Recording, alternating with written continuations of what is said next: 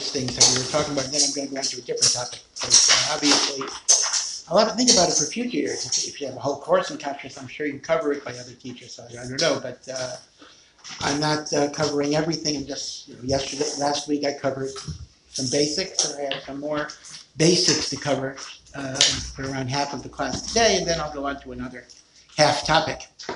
What I want to talk about again is I want to review two things again, and I'm going to give you two terms that I used last week, and I'm going to repeat them and illustrate them a little bit more. Term number one is Eino Ben Yomo. Well, Ben Yomo or Eino Ben Yomo. These are either Ben Yomo or not a Ben Yomo. And term number two is No Same Tam Bar No Same Tam, which is abbreviated not bar not, because no same time is not bar not. And the thing to know is, Ben Yomo and Eino Ben Yomo is relevant not only for meat and milk, but even kosher and treif. Not bar not is a concept that only applies to meat and milk, and it does not apply to kosher and treif. So now let's give a few illustrations of that. We went over it last week, but I want to start with some illustrations. Let's first illustrate Eino Ben Yomo or Ben Yoma. Let's assume you have a treif pot. The pot is treif. Bacon was cooked in the pot. And now you're cooking something kosher in the pot. So it could be a treif pot, bacon, or maybe it's a fleshik pot, and now you're cooking something dairy. And the pot was not kashrut. So I'm not allowed to use it, that's for sure.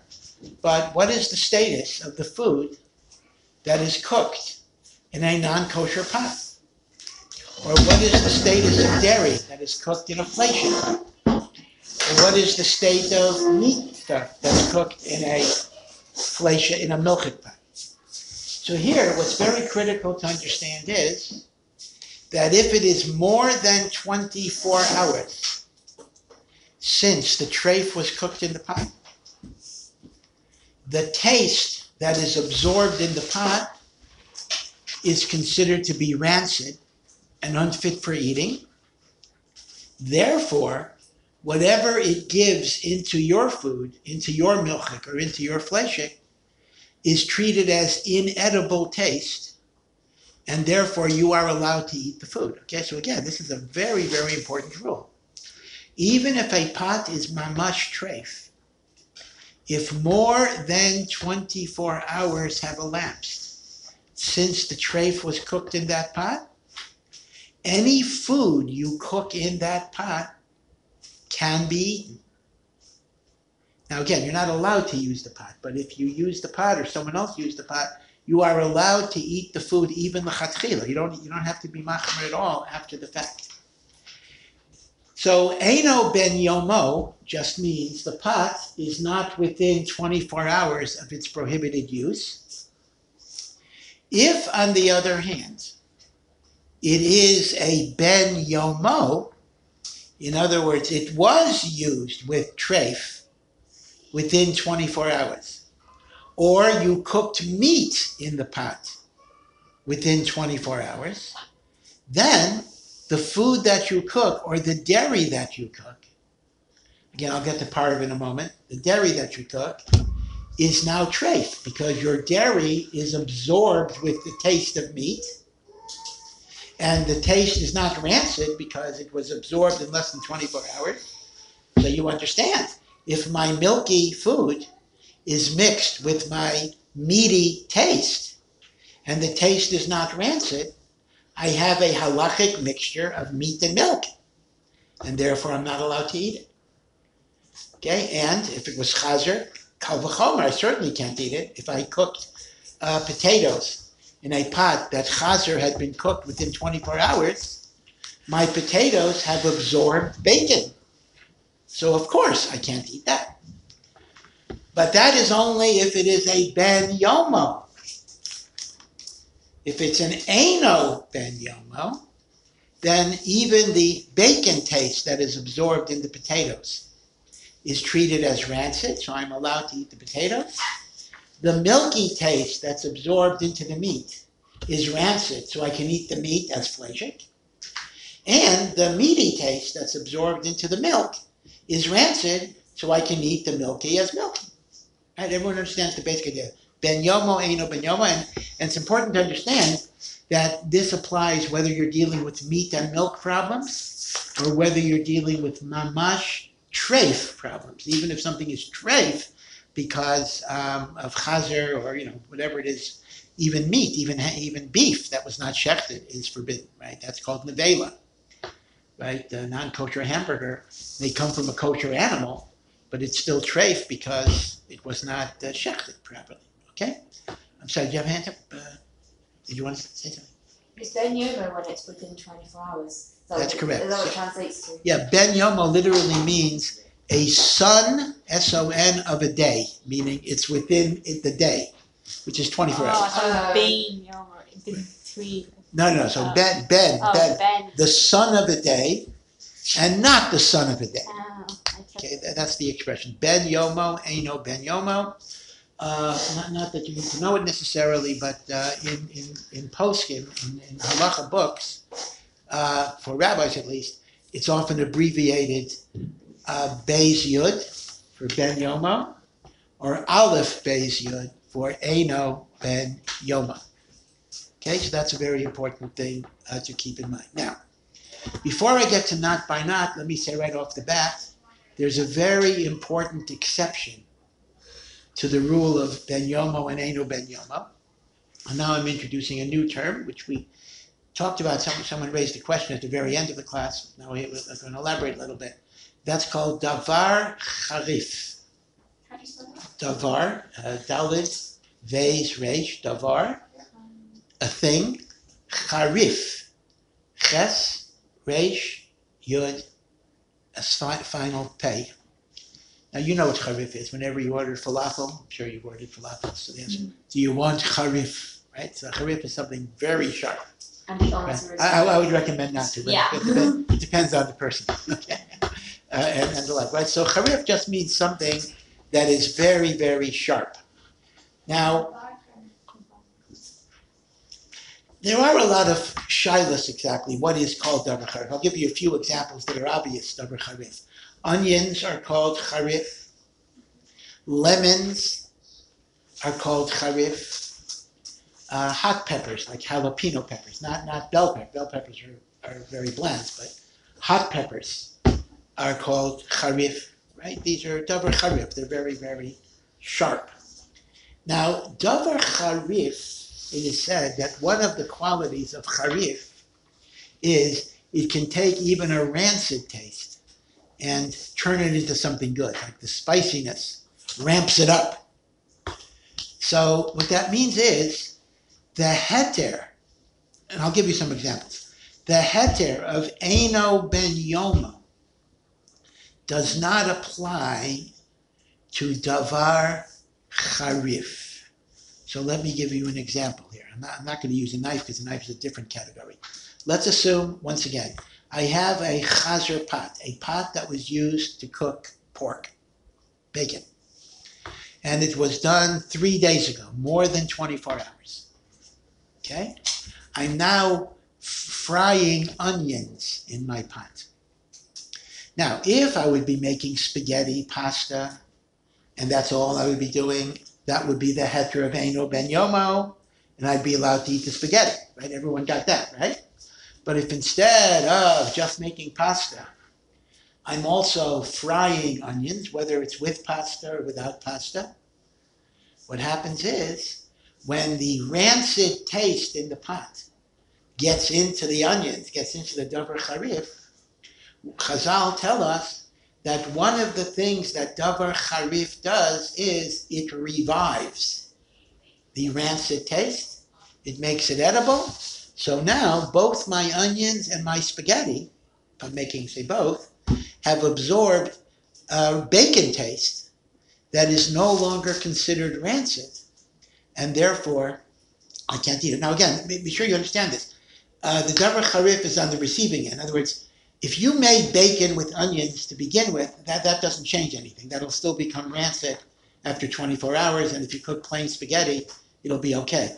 Davar charif, we're referring to in what you're cooking. If I cook a davar charif in a treif pot, then the treif that was absorbed in the pot will become edible even after 24 hours, and therefore it will prohibit my onions, including the spaghetti or anything else I'm cooking with the onions, or lemon or whatever. Right? That is what we mean by davar charif. So by davar charif, you can look at it. There'll be other applications of davar charif, which I didn't get to yet.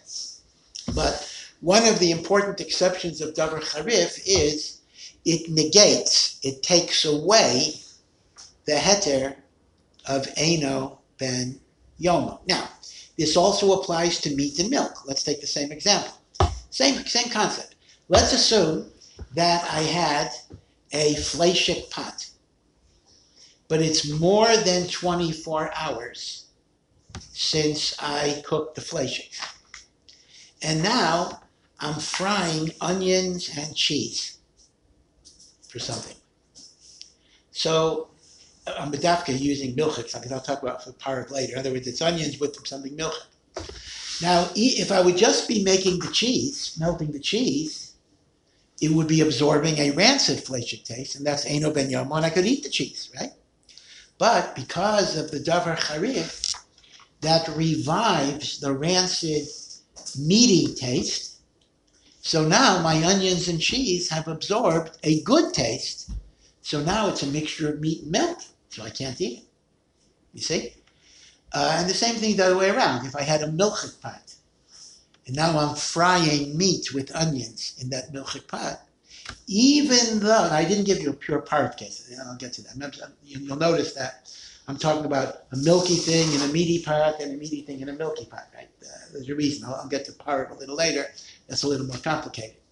So basically, davar charif is an exception to the rule of Eino ben Yomo. That's the first. Now, davar charif will be an exception to three different kashrut rules as we go along. But so far, we've looked at davar charif as an exception to rule number one, the very important distinction between ben Yomo and Eino ben Yomo does not apply when you're cooking frying a davar charif. Now, the truth of the matter is, you do have to ask a rabbi about these because it does get very, very complicated. Even the simple example I gave you is a little complicated because some have argued that once onions are frying, it's not a davar charif anymore. And you know this, right? Eating a raw onion is very different than eating a fried onion. When you eat a fried onion, those of you who are into cooking understand caramelization, meaning to say onions get sweet when they get fried, depending how long you do it. So there actually is a question in my very example, is an onion called charif? Now a lemon would be charif. Well, no, you don't fry lemons that much, but if you bake a lemon in the pot, that would be charif even in the cooking process. Onion, there's some question when onions lose their status of charif. But again, I'm here just to illustrate concepts, meaning the idea is, if you understand the concepts, you'll be able to ask questions in a very intelligent manner and understand the answers. So the specifics to are onions charif, are onions not charif, may be a bit of a question depending how long they were fried and everything else. But as I say, you still have to ask a rabbi even after this shir. But at least you understand the basic idea. I hope. Okay. So everyone understands ben Yomo, Eino ben Yomo, and how davar charif is an exception to Eino ben Yomo. Okay, yeah. How long does davar charif last? Like if I cook a pot with lemons, another 24 hours, and then it's considered gone, or? Yeah. In other words, that's what I meant to say before, meaning with respect to a pot that absorbs a davar charif, you will apply the law of Eino ben Yomo after 24 hours. Okay, so the fact that you originally cooked it with lemon is not going to change anything for 24 hours later. But if you cook now with lemon, it will revive the taste that was considered to be rancid or dormant.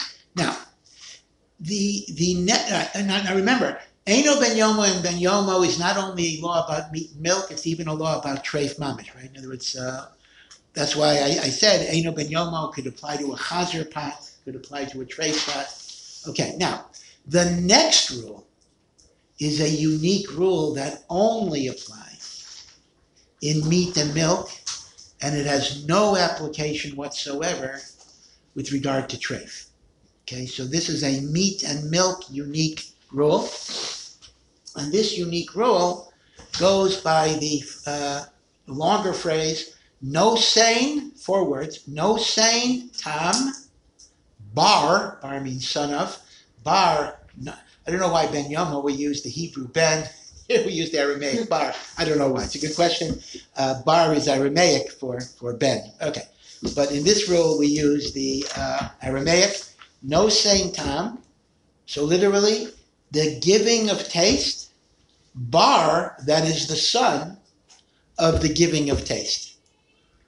Now, since that's a bit of a cumbersome expression, so in the Sifrei Halacha, and everyone who studies for Smicha uses this expression real quick, you just call it not bar not, right? Not bar not. So if you going out on Shidduchim, you want to impress your chassan with your knowledge of halacha, you can, did you cover not bar not yet in your learning right now?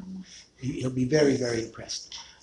So, not bar not. Now again, I know I'm repeating myself. This is only a meat and milk rule. This is not a kashrut rule, generally. And not bar not says the following. It really says second generation fleishiks.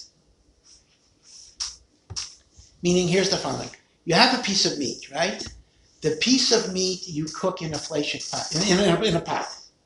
So the pot is a first generation from the fleishiks. It absorbed, right? The fleishiks is meat. The first absorption of taste, no same time, the first absorption of taste is in the pot. And then when you cook something in that pot, it is the second generation of absorption. In other words, essentially, something that is cooked in a fleishik pot is a second generation. Now, if the second generation hits the milchik, that's exactly the problem we talked about before. Meaning, if I cook milk in a fleishik pot, even though the fleishik coming into the milk is second generation, but so what? If it hits milk, so that's going to be usher, right? So there's obviously no heter of second generation fleishik when that second generation hits milk. But not bar not is when you have a second generation fleishik that goes into something parif. So here's the example.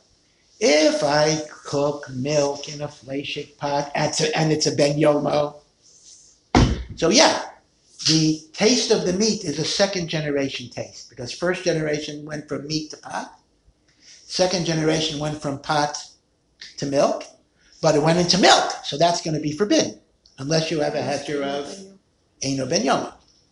But let's say that what you cooked in the fleishik pot was not milchik, not cheese or milk or cream. You just cooked plain potatoes, parif. In other words, something parif that was cooked in a fleishik pot. Isn't that just Eino ben Yomo? No, even if it's ben yomo, that's what I'm saying. This is I don't understand. If I did it right after. Like even if you did it right after. Now, understand the vocabulary here. So the parav item is described. First, I didn't tell you the law yet, so you can't ask me any questions. I didn't tell you what the din is. I'm defining a term. A parav thing that is cooked in a fleishik pot, even if the fleishik pot is ben yomo, has a name. The parav thing is, I didn't say what the law is yet, okay?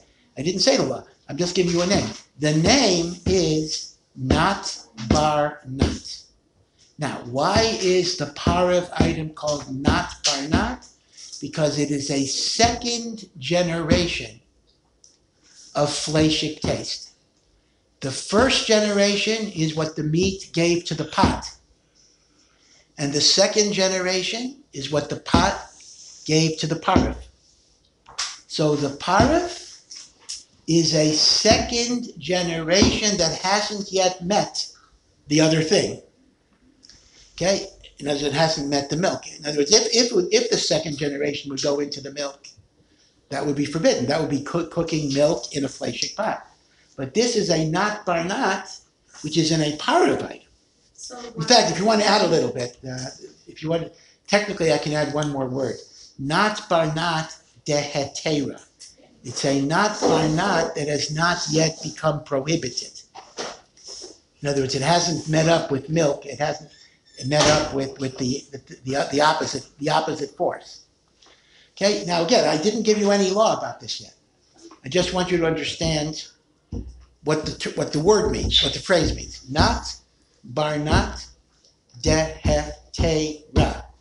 So here, I don't want to get too confusing with Ashkenazim and Sephardim, but let me just mention, because since Sephardim is such an absolute rule here, it's worthwhile to be aware of this. Sephardim take the position, very simple position. Not bar not dehetera is not considered, my third not, is not considered fleishik at all for any purposes. According to Sephardim, a not bar not lehetera can be eaten with, my example was a fleishik pot, so it can be eaten with, did I say it was Yeah, you said. Yeah. So you cook something parve in a fleishik pot, you can melt cheese over it, you can have it with milk, there's not obviously no waiting of 6 hours. According to Sephardim, not bar not is too attenuated to be considered to be fleishik. It is no longer fleishik. It is simply parav.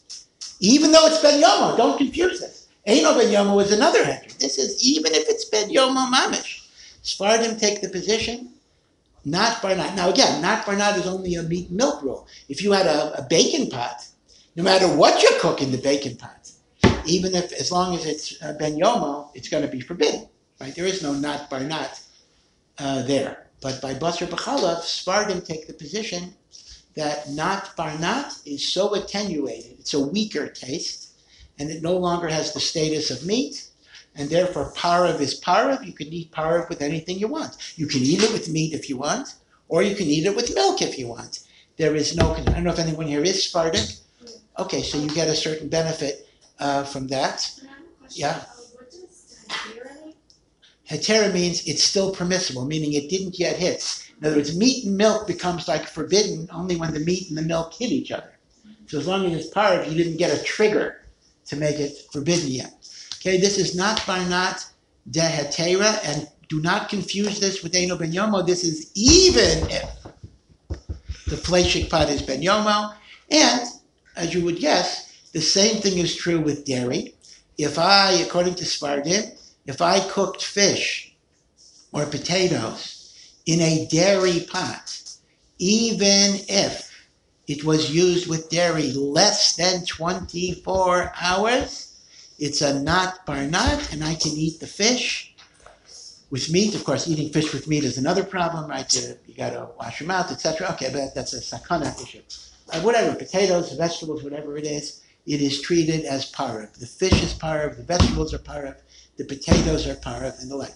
Now this is Sephardim, right? Be sure you make a note of that. This is not for Ashkenazim.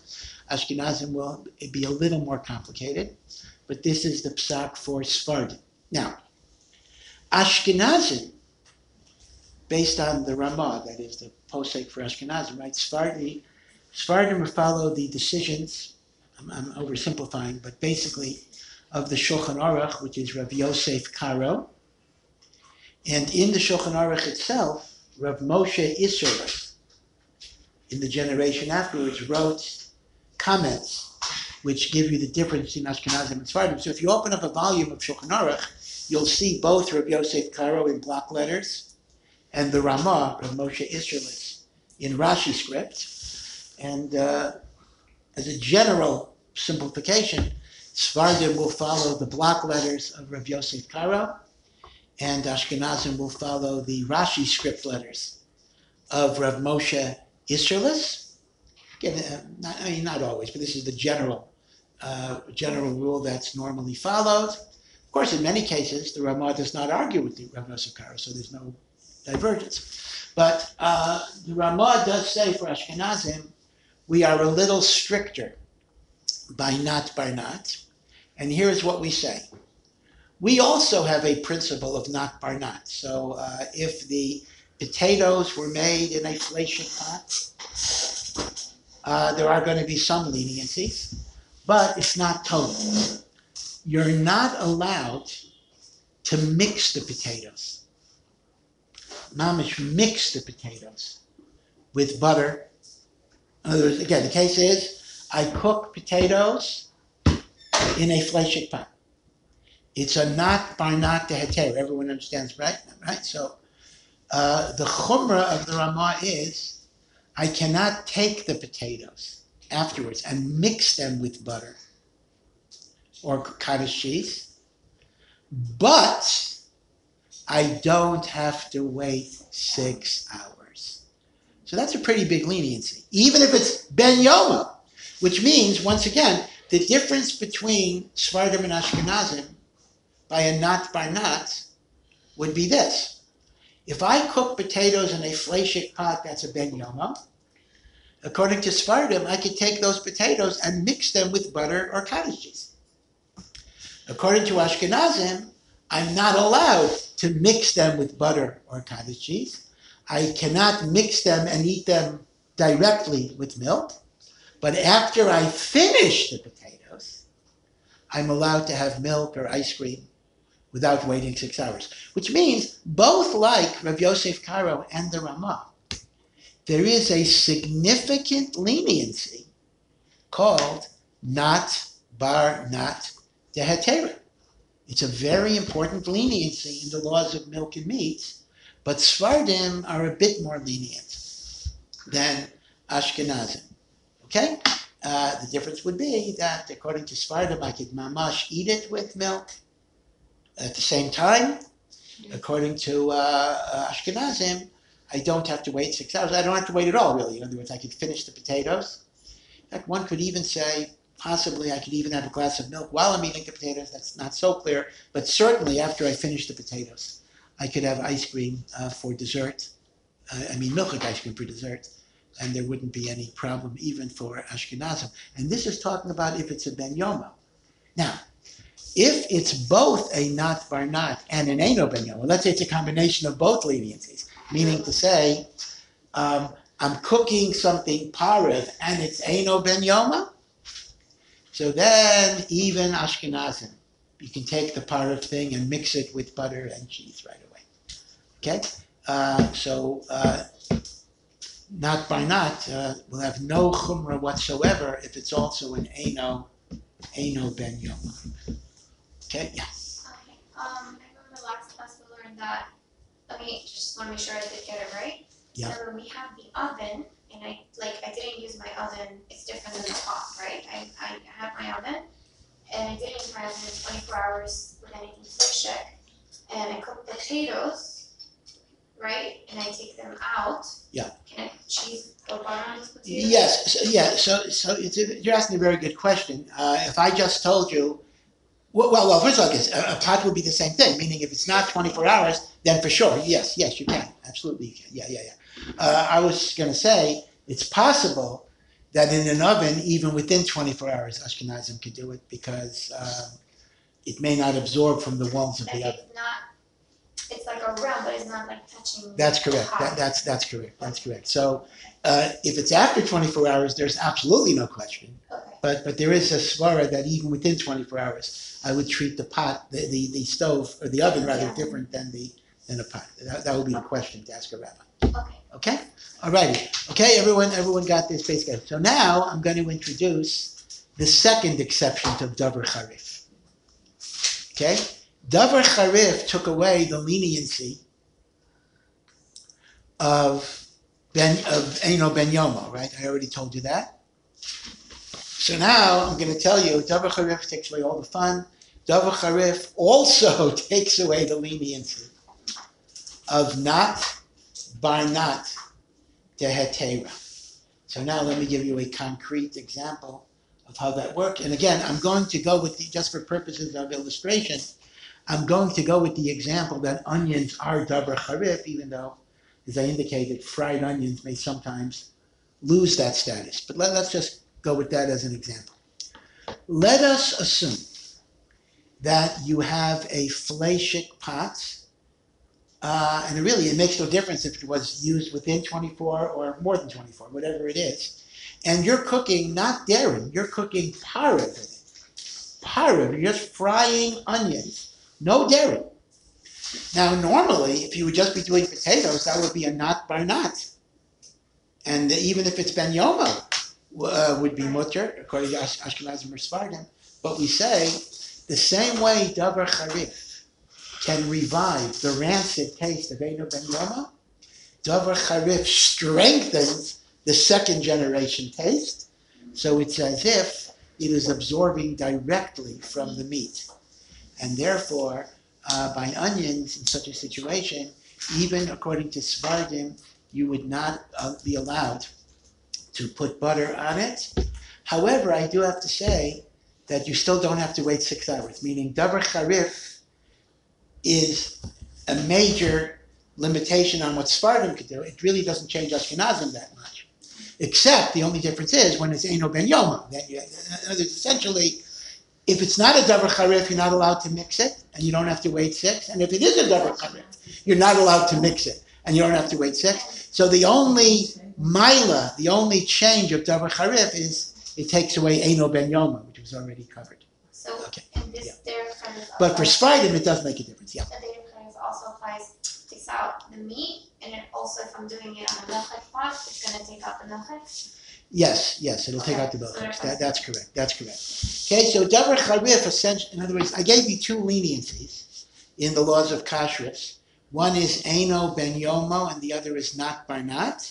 And essentially, by a davar charif, neither of those leniencies apply, except for the fact that davar charif does not make you wait 6 hours, which is actually an important thing to know.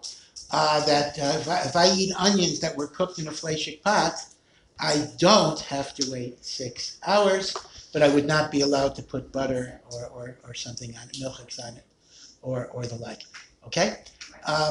Yeah. And again, as I say, the specifics of what is a davar charif, you sometimes have to ask. It's not always going to be so obvious.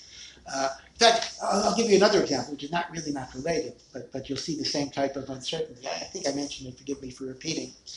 The idea of waiting 6 hours, this is a complicated issue. It's a well-known, one of the well-known laws of kashrut that most of us observe is when you eat meat, you got to wait 6 hours till you have milk.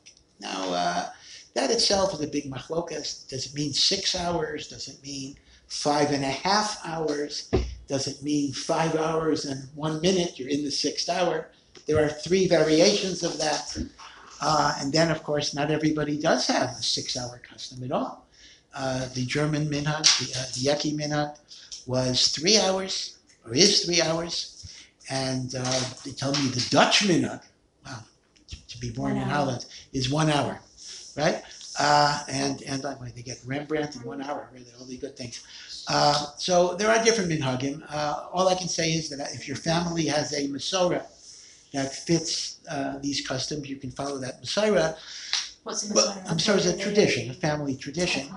But if you don't have such a tradition, you should go with 6 hours. It's not, you shouldn't just pick and choose leniencies. The norm for both Ashkenazim and Sephardim, unless they B'dafka have a tradition the other way, is to go 6 hours. But with that, you can ask a rabbi, well, is 5.5 hours enough? Okay, that I'm not going to address.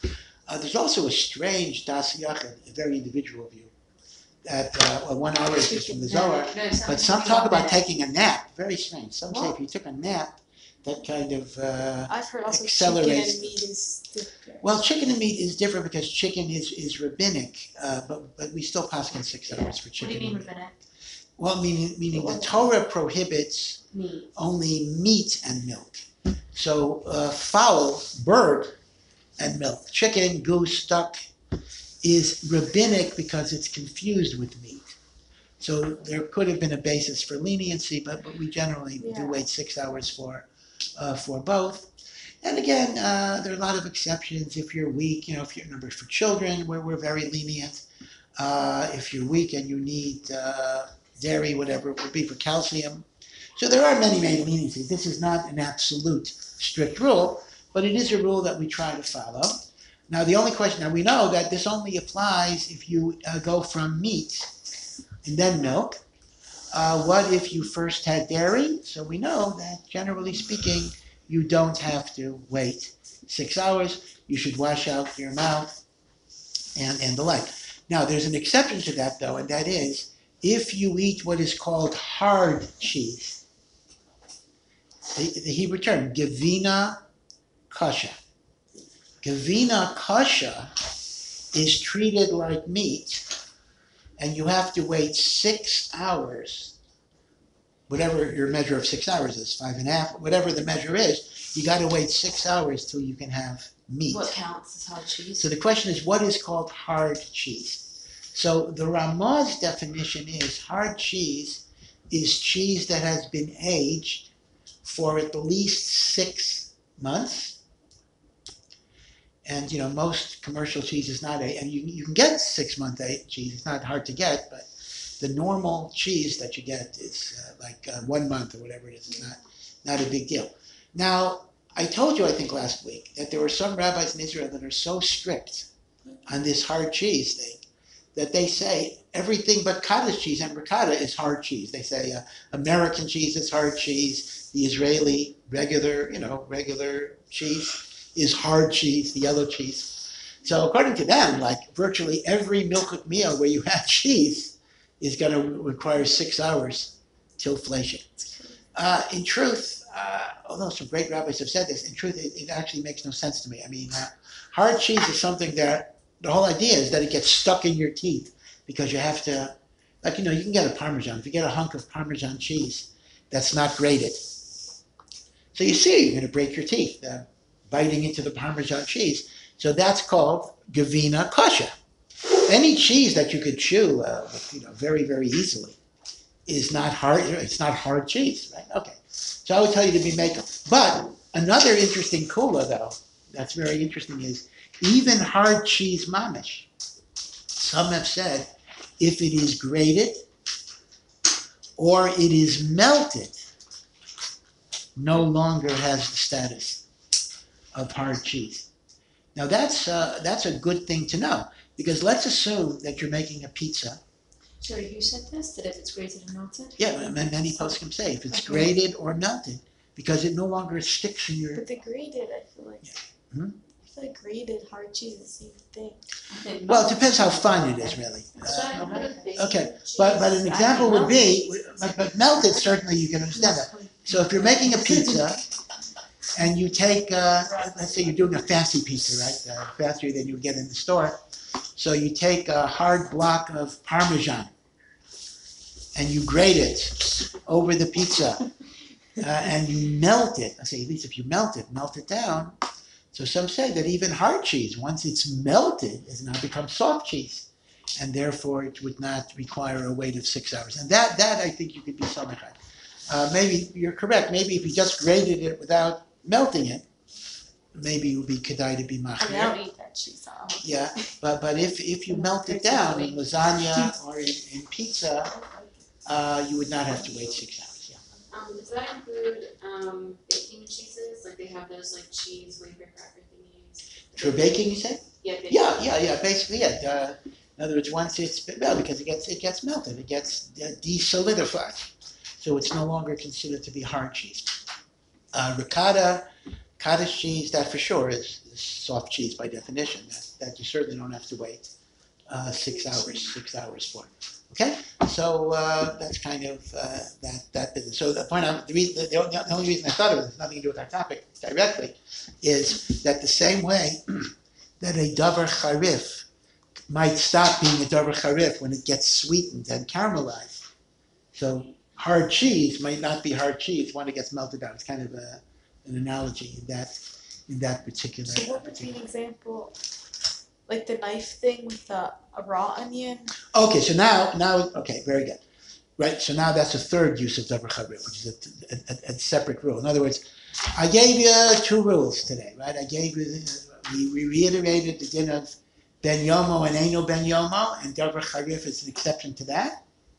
And then we talked about not bar not, and davar charif is an exception to that, although you still don't have to wait 6 hours, okay? Now I'm going to give you a third rule, in which davar charif is also an exception. And the third rule is another leniency in the laws of kashrus. And the leniency of the laws of kashrus is that normally taste does not transfer without a medium of heat. Right? This is maybe the most important rule of kashrus. If I put something in a non-kosher pot, or if I cut something with a non-kosher knife, or a non-kosher fork, or whatever it would be, if everything is cold, there's no transfer. So it's like a cliche or Well, it's more than a cliche. It's cold. In other words, there's no heat at all. Meaning, what is the rule if my mother has non-kosher utensils, and I cut up, or she cuts up, apples, cucumbers, peppers, and the like, pineapple. These are all not charif. Am I allowed to eat fruit and vegetables, or even meat and fish if they're cold, that were cut up with non-kosher implements or not cooked in pots, but put on non-kosher plates? The halacha is yes, because without heat, the absorbed treif in a utensil does not go out. You you need heat on both sides. So even if it was well, yes. I mean, the food. Yeah, the food has to be hot. Meaning, not the food that was used before. Right. Yeah. Well, you needed heat for the fork to absorb, And then you need heat for it to give out. You needed heat on both sides. Yeah, I mean, you need heat on both sides. Yeah. Okay, so that's a fundamental rule. There is no transference of absorbed treif or absorbed meat. Same thing with fleishik milk, right? If you took a fleishik bowl and you poured cold milk and cereal in a fleishik bowl, even if it's ben yoma, which was used with hot fleishik soup 2 hours ago, the halacha is the milk and the cereal, it can be eaten.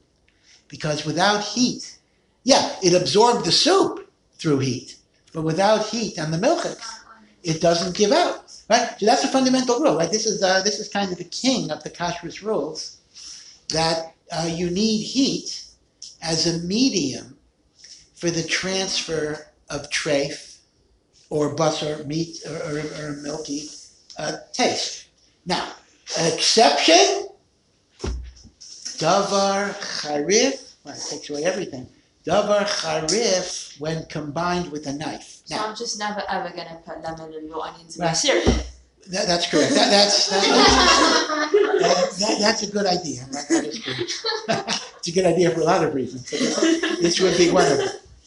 Now, here is the scenario, and this gets us into the knife. If I have a treif knife, meaning a knife that was used to cut hot bacon, or whatever, or a knife that was used to cut meat, hot, everything was hot, so it absorbed. And I now cut an apple, a banana, a pineapple. And the knife is still hot? No. Now everything's cold. Now everything's cold, and I cut an apple, a pineapple, a banana, a tomato, a bell pepper, not a jalapeno pepper. Everything's kosher. I can eat it. Because without heat on the part of the food, it doesn't give out. But if I cut an onion, now this is a raw onion, if I cut an onion with a treif knife, So we say, now, this is a combination of two things. It's called davar charif, coupled with, that's what you need two factors for this one. Duchka, this is Aramaic. Duchka desakina. Duchka desakina, docha, pressure of the knife. So this is two things, which means actually, I have good news for you, you actually can put onions in your breakfast cereal because it will not, Thanks, now it will. that's correct, so because even a davar charif does not cause absorption from cold unless there's also pressure of a knife. Meaning, put a hole on. the concept is when I cut the onion, so there's pressure coupled with charifut, with sharpness, that draws out the taste. Is this like science? And then, of course, even if it's Eino Ben Yomo, because once you have that rule, you will apply it to even Eino Ben Yomo based on the other rule. Is it science? That's a very good question. There have been different scientific studies that have not always been able to confirm all of Also, this. what's the opposite But of cutting with pressure? No, the opposite is when you're not cutting, meaning, So you put a let's whole assume let's assume I cut up my onions with a parav knife, okay? And then I throw them into a fleshik bowl. Just because it's a davar charif, that's not going to cause absorption. The knife. Right. It has to be that the knife is fleshik. Uh, Or some will say if the cutting board, it's interesting. The cutting If the board knife that is has pressure. fleshik, for sure the onions are fleshik. Now, interesting question. What if you use a parav knife to cut onions on a fleshik cutting board? So some say that's also called a pressure that makes the onion, right, that makes the onions fleshik. It's true. Yeah. Because that's the pressure. Okay, now, even here, you don't have to wait 6 hours. But it is fleshik that you can't mix it with butter or cheese. But then the bowl that you throw it in is not. Say again? Then the bowl that you throw that onion in is not considered fleshik. The bowl that you, I'm sorry, that you throw the onion, yeah, it's not going to, that's correct. It's not going to be fleshik. That's correct, yeah. You're saying if you cut an onion with a treif knife? So that would also mean, okay, very good. Now, that would also mean if you cut an onion with a treif knife, the onion is treif. That's correct. You have to throw it away because the same way that, and even if it's Eino Ben Yoma, because see, you're combining the rules. I already told you that davar charif doesn't have the heter of Eino Ben Yomo, and the third chiddush is even without heat, it conducts its taste via the idea of pressure. So these are 3 davar charif rules. We lose 3 benefits with davar charif. We lose the benefit of Eino Ben Yomo. We lose the benefit, at least partially, of not barnat. And we lose the benefit of absence of heat, right? Absence of heat normally does not create a kashrut problem.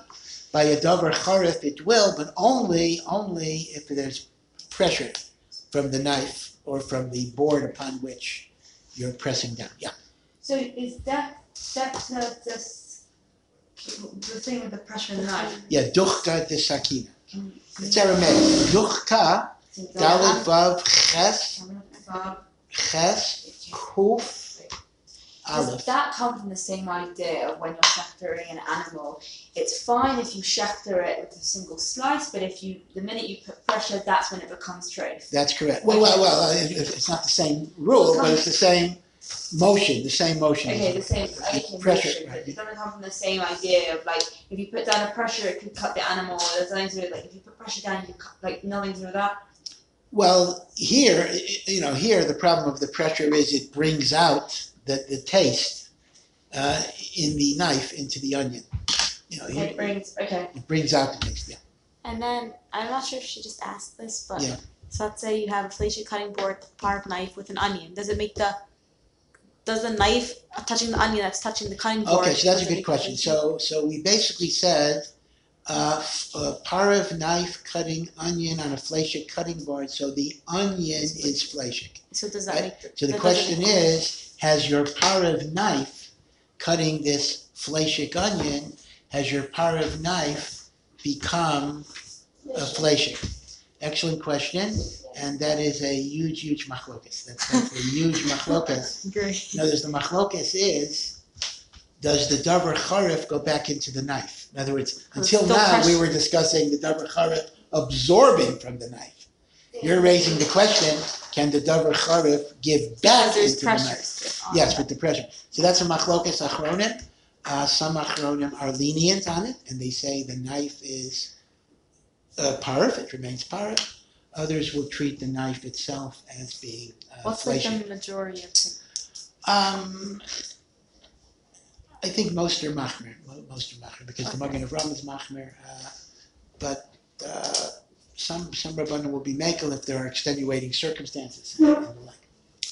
Okay, so this is again, the laws get complicated, but they are based on not that many principles really. In other words, what happens basically is you have 5 principles, and what happens is they get combined in different ways. So different shilas will be combinations of these different principles.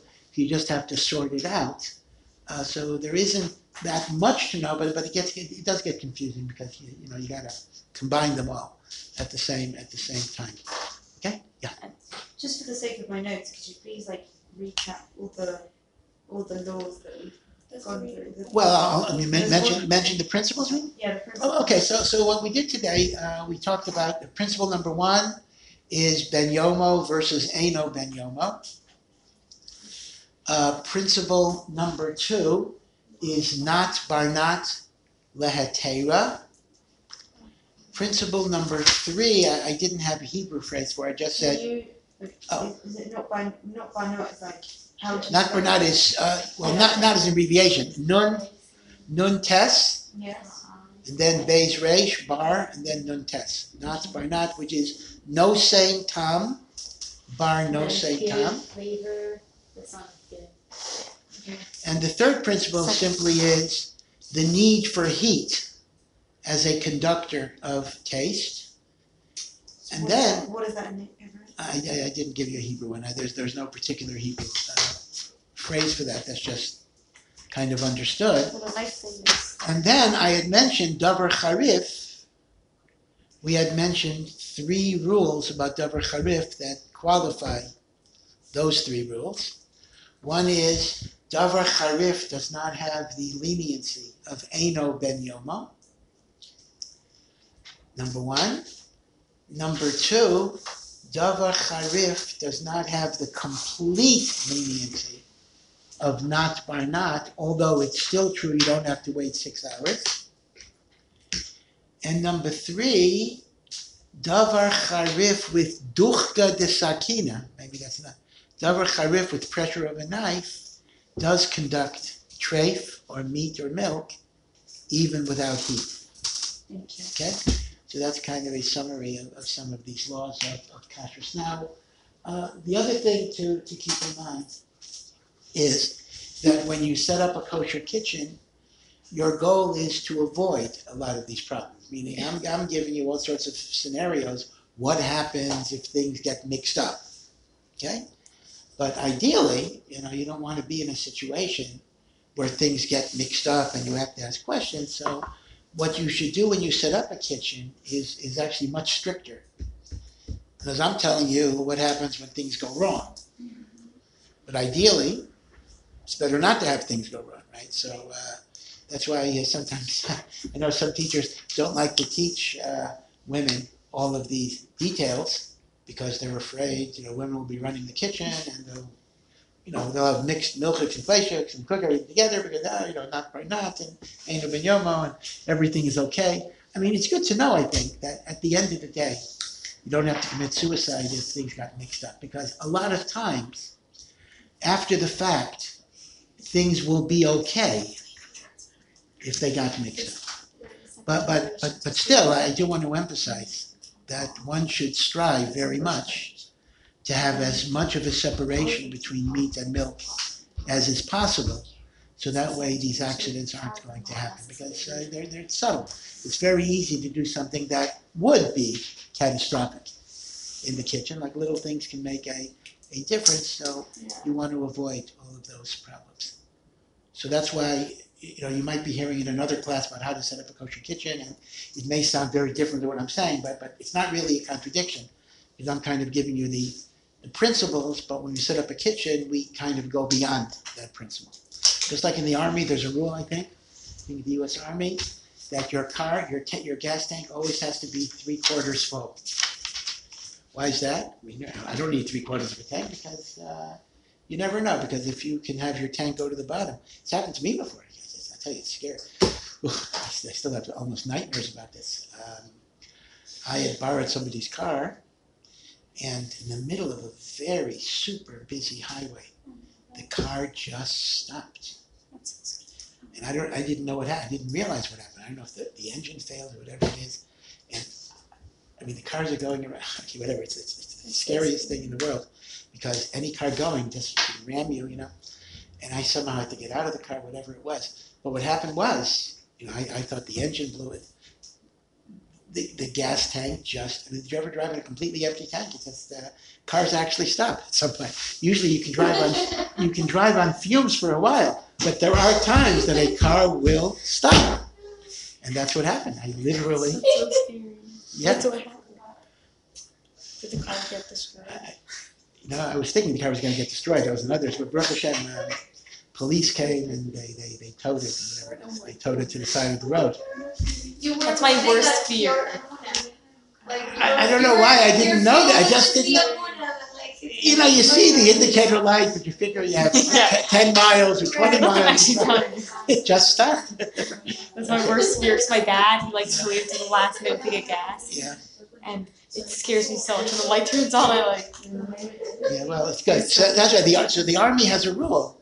You must have 3/4 of a tank at all times. If your tank is below 3/4, you have to get it full. That's what they said. Okay. Alrighty, so I think that's more or less what I wanted to cover with Meet and Note. I hope you understand the general ideas and also kashering. And when we talk about toveling, again, just to repeat, toveling kalim is not a kashrus issue. Again, it's important to conceptualize that.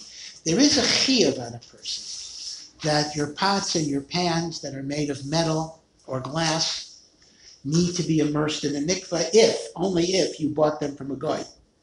If they were made by a Jew, you don't have to. But, and you're mechuyev, you have to do this. It's very true. It is a mitzvah d'oraisa to take your kalim to a mikveh. But the food and soup and liquid that is made in those pots is not treif. So as a result, if your mom made you something in a kosher pot that was not taken to a mikveh, you are allowed to eat that food. Okay, people get confused sometimes because they think if it wasn't tovel, they look at it as a kashrus problem. It is not a kashrus problem. It's a mitzvah to be tovel, but it does not render the food not kosher in any way, even the chatchila. So, but would it help, let's say it's already been cooked in, would it help to tova afterwards? Well, you have for to the be next tovel. time? Yes, well, you have to do that. Yeah, just because it was used, that doesn't exempt you from being tovel. You have to be tovel. All I'm saying is, you don't have to refrain eating the food until you're tovel. You have to be tovel. That's one thing. Now, an interesting issue about being tovel, I don't know if I mentioned this yet. Sometimes, I didn't see it here particularly, but I think I've seen it in New York. Stores from neighbors like Crown Heights and Borough Park, they sell pre-tovel. They say they were already tovel everything that in the store. So you buy something in the store, they already took it to the mikveh. So that sounds really nice and that sounds really convenient. But I do have to tell you, there's a very, very serious shaila if that is a valid immersion. Because here's the reason. The chiyuv of being tovel, pots and pans, are things that are held for food preparation. Or food eating. So if I own a pot, I use it for cooking. When a store owns a pot, the store is not using the pot for cooking. The store is using the pot for merchandise. As a result, it's not yet in a situation. See, where they have the right to be tovel. Now, if it would work this way, if I buy the pot, and after I buy it, the store then says, we will do you the favor, we have a mikveh in the store, and we will tovel it for you. That would actually be okay, because as soon as I buy it, it now becomes a pot that's going to be used for cooking, so the store can be my shaliach to be tovel. But when the store is tovel before somebody bought it, it's not yet, the technical term is, it's not yet a kli seudah. It is not yet a vessel that is used for eating or food preparation. Remember, either eating or food preparation. So one has to raise a question, Taka. One has to raise the question, because a lot of these stores actually have a mikveh in the store. Have you ever seen that? You go in New York, they actually have a mikveh in the store itself, not for people, but a mikveh for utensils and the like. So you have to be aware of that. Now, another issue is, well, a few issues. Number one, you cannot be tovel kalim on Shabbos or Yom Tov, even if there's an Erev, so you're not carrying, but rabbinically, it's prohibited to be tovel kalim on Shabbos or Yom Tov. Because you're prepared to cook it? Well, the reason is because that's called fixing them, meaning under Torah, you're not allowed to fix a utensil, so they look at immersion as fixing it because now you've made it ready to be used. And another thing that's important is that a child below bar or bas mitzvah, this I think a lot of people make a mistake about. A child below bar mitzvah or bas mitzvah for a girl cannot be tovel kalim. So if I have, because they can't be a shaliach for me, meaning I can't send my 10-year-old. And my guess is a lot of people make a mistake here, because like this, if I'm chayev in a mitzvah and I'm having somebody else do it, they're acting as my shaliach. Right. A katan below bar mitzvah cannot be a shaliach because he's not yet obligated in the mitzvah. Right. So as a result, just like a katan cannot make kiddush for me, I can't have my son make kiddush, even if he has a beautiful voice. I can't have a son cannot make havdalah for his mother if he's not bar mitzvah. He can't blow shofar. So too, he can't do my obligation for me. So you have to be careful that if you're sending your kids to be tovel, they have to be either a 12-year-old girl or a 13-year-old boy. A katan cannot be tovel. And again, my guess is that there are a lot of people just don't think about that, and that's a problem. That's an invalid immersion of the kalim. Now, the laws of mikveh themselves are complicated, so let's talk about this a little bit. What about, now this is nogeya kalim, but it's also nogeya even people, a nida, whatever it would be. Let's assume you're in a place that doesn't have a regular kosher mikveh. Right? You don't have a regular kosher mikveh. Lake. Right. So is a lake good? Is a river good? Is an ocean good?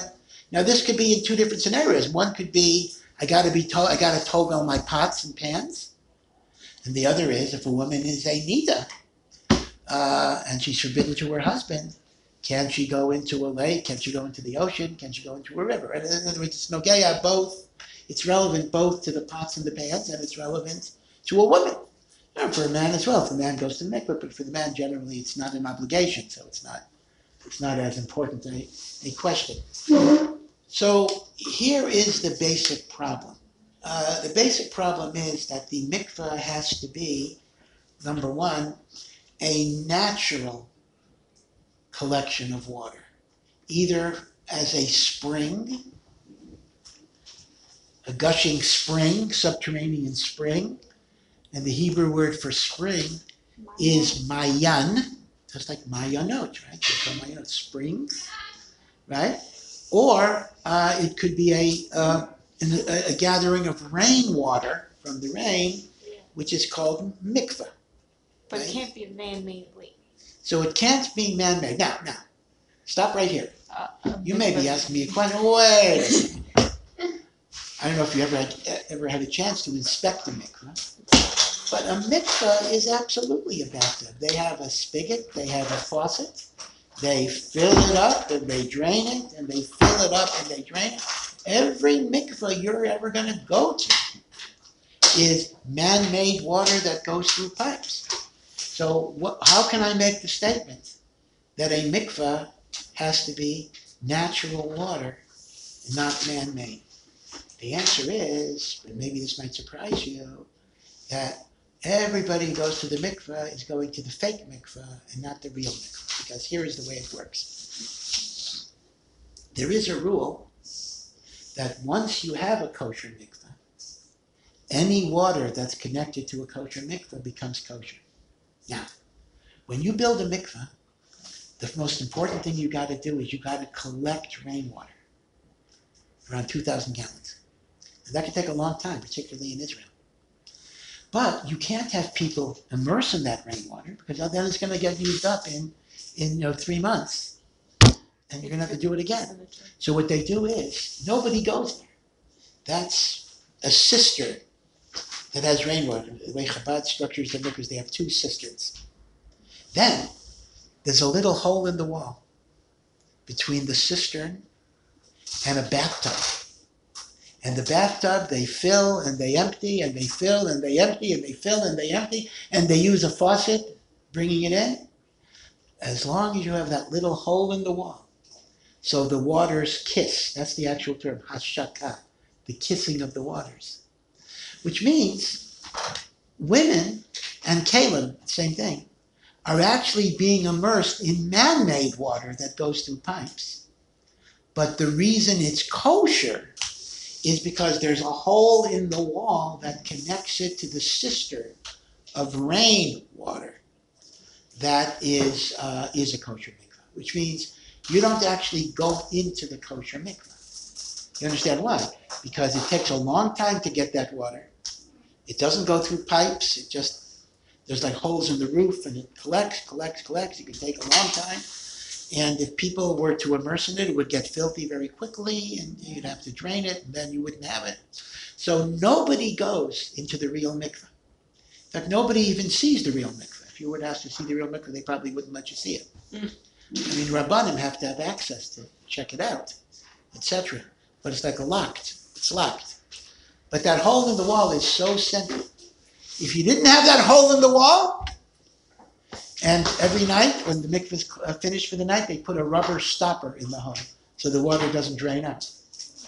I'll tell you cases where sometimes they forget to remove the stopper, and 20 women went into the mikveh, all 20 will have to go again, because without that connection of the waters, the mikveh is not kosher. That's every single day. Every single day they have to take out the stopper, and then they plug it back in.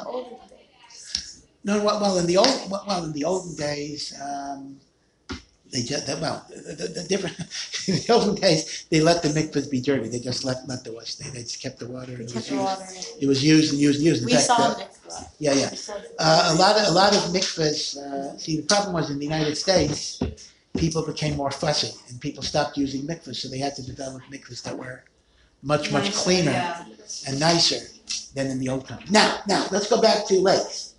So there is a concept, indeed, that a mikvah must be natural water, except we have this rule of hashaka that helps us. But that would mean a man-made lake would not be kosher. A natural lake. What does it mean? Mainly means that the lake was built, or that the water was put in. Well, that's what it means. In other words, there was no lake there. They built a hole, and then they piped in water. But what if now the majority is rainwater? So you're correct. If a majority was rainwater, it might become okay, but you never know. Usually it's not going to be majority rainwater. If it was man-made, they're pumping in water. Now, with rivers, however, there's another problem. So lakes, you have to know, is it man-made or natural? Natural is okay. Man-made is not okay.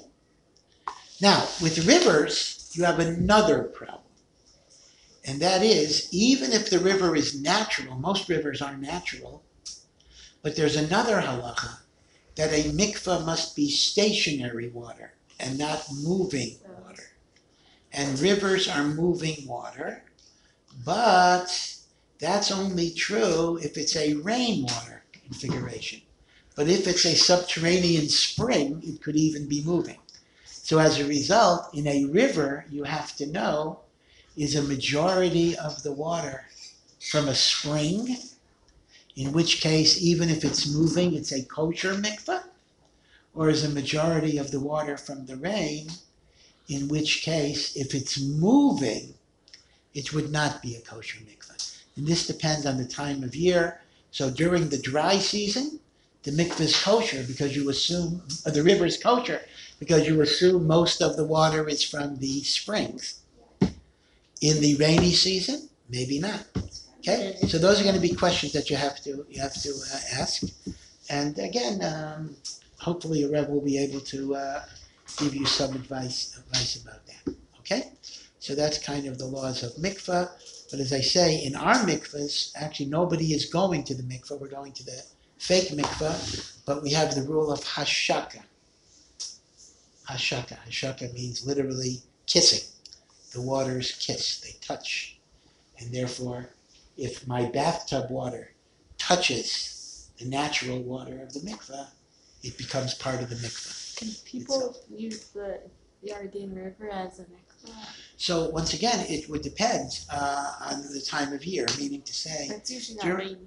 during the rainy months, you might not be able to use the Yarden because if most of the water is from the rain, it's moving. But in the summer, now you could. Actually, right now, you would be allowed to use the Yarden River as a mikveh. Although I don't think it's that safe. You have to be very careful about that because the Yarden places has a fast current. Rocks. In fact, that's the issue with oceans. So what about the ocean? Now the ocean's interesting. The ocean we consider to be a spring. We actually allow a person to go to the ocean because the ocean is fed by a lot of underground sources.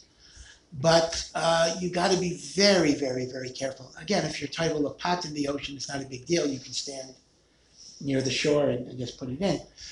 But when a woman has to go to the mikveh by the ocean, be very, very, very careful. I mean, you're going at night, and whatever. You gotta be careful because there is. I even had this experience. There is ever have an undercurrent tower? Did you ever have that? It is the scariest. Again, the scariest thing in the world. You feel you're being pulled, and you're not able to. And then you have secondary panic, which makes it worse because you panic, whatever it is. So there are scary things in the scary to say, but there are scary things in the. I don't go in there. Yeah, there are scary things in the ocean, and especially at night. Interesting shaila lahalacha. Just mention one other thing about ocean immersions. The halacha is that when a woman goes to the mikveh for nida, she should not be totally alone. There should be a mikveh lady, a mikveh attendant.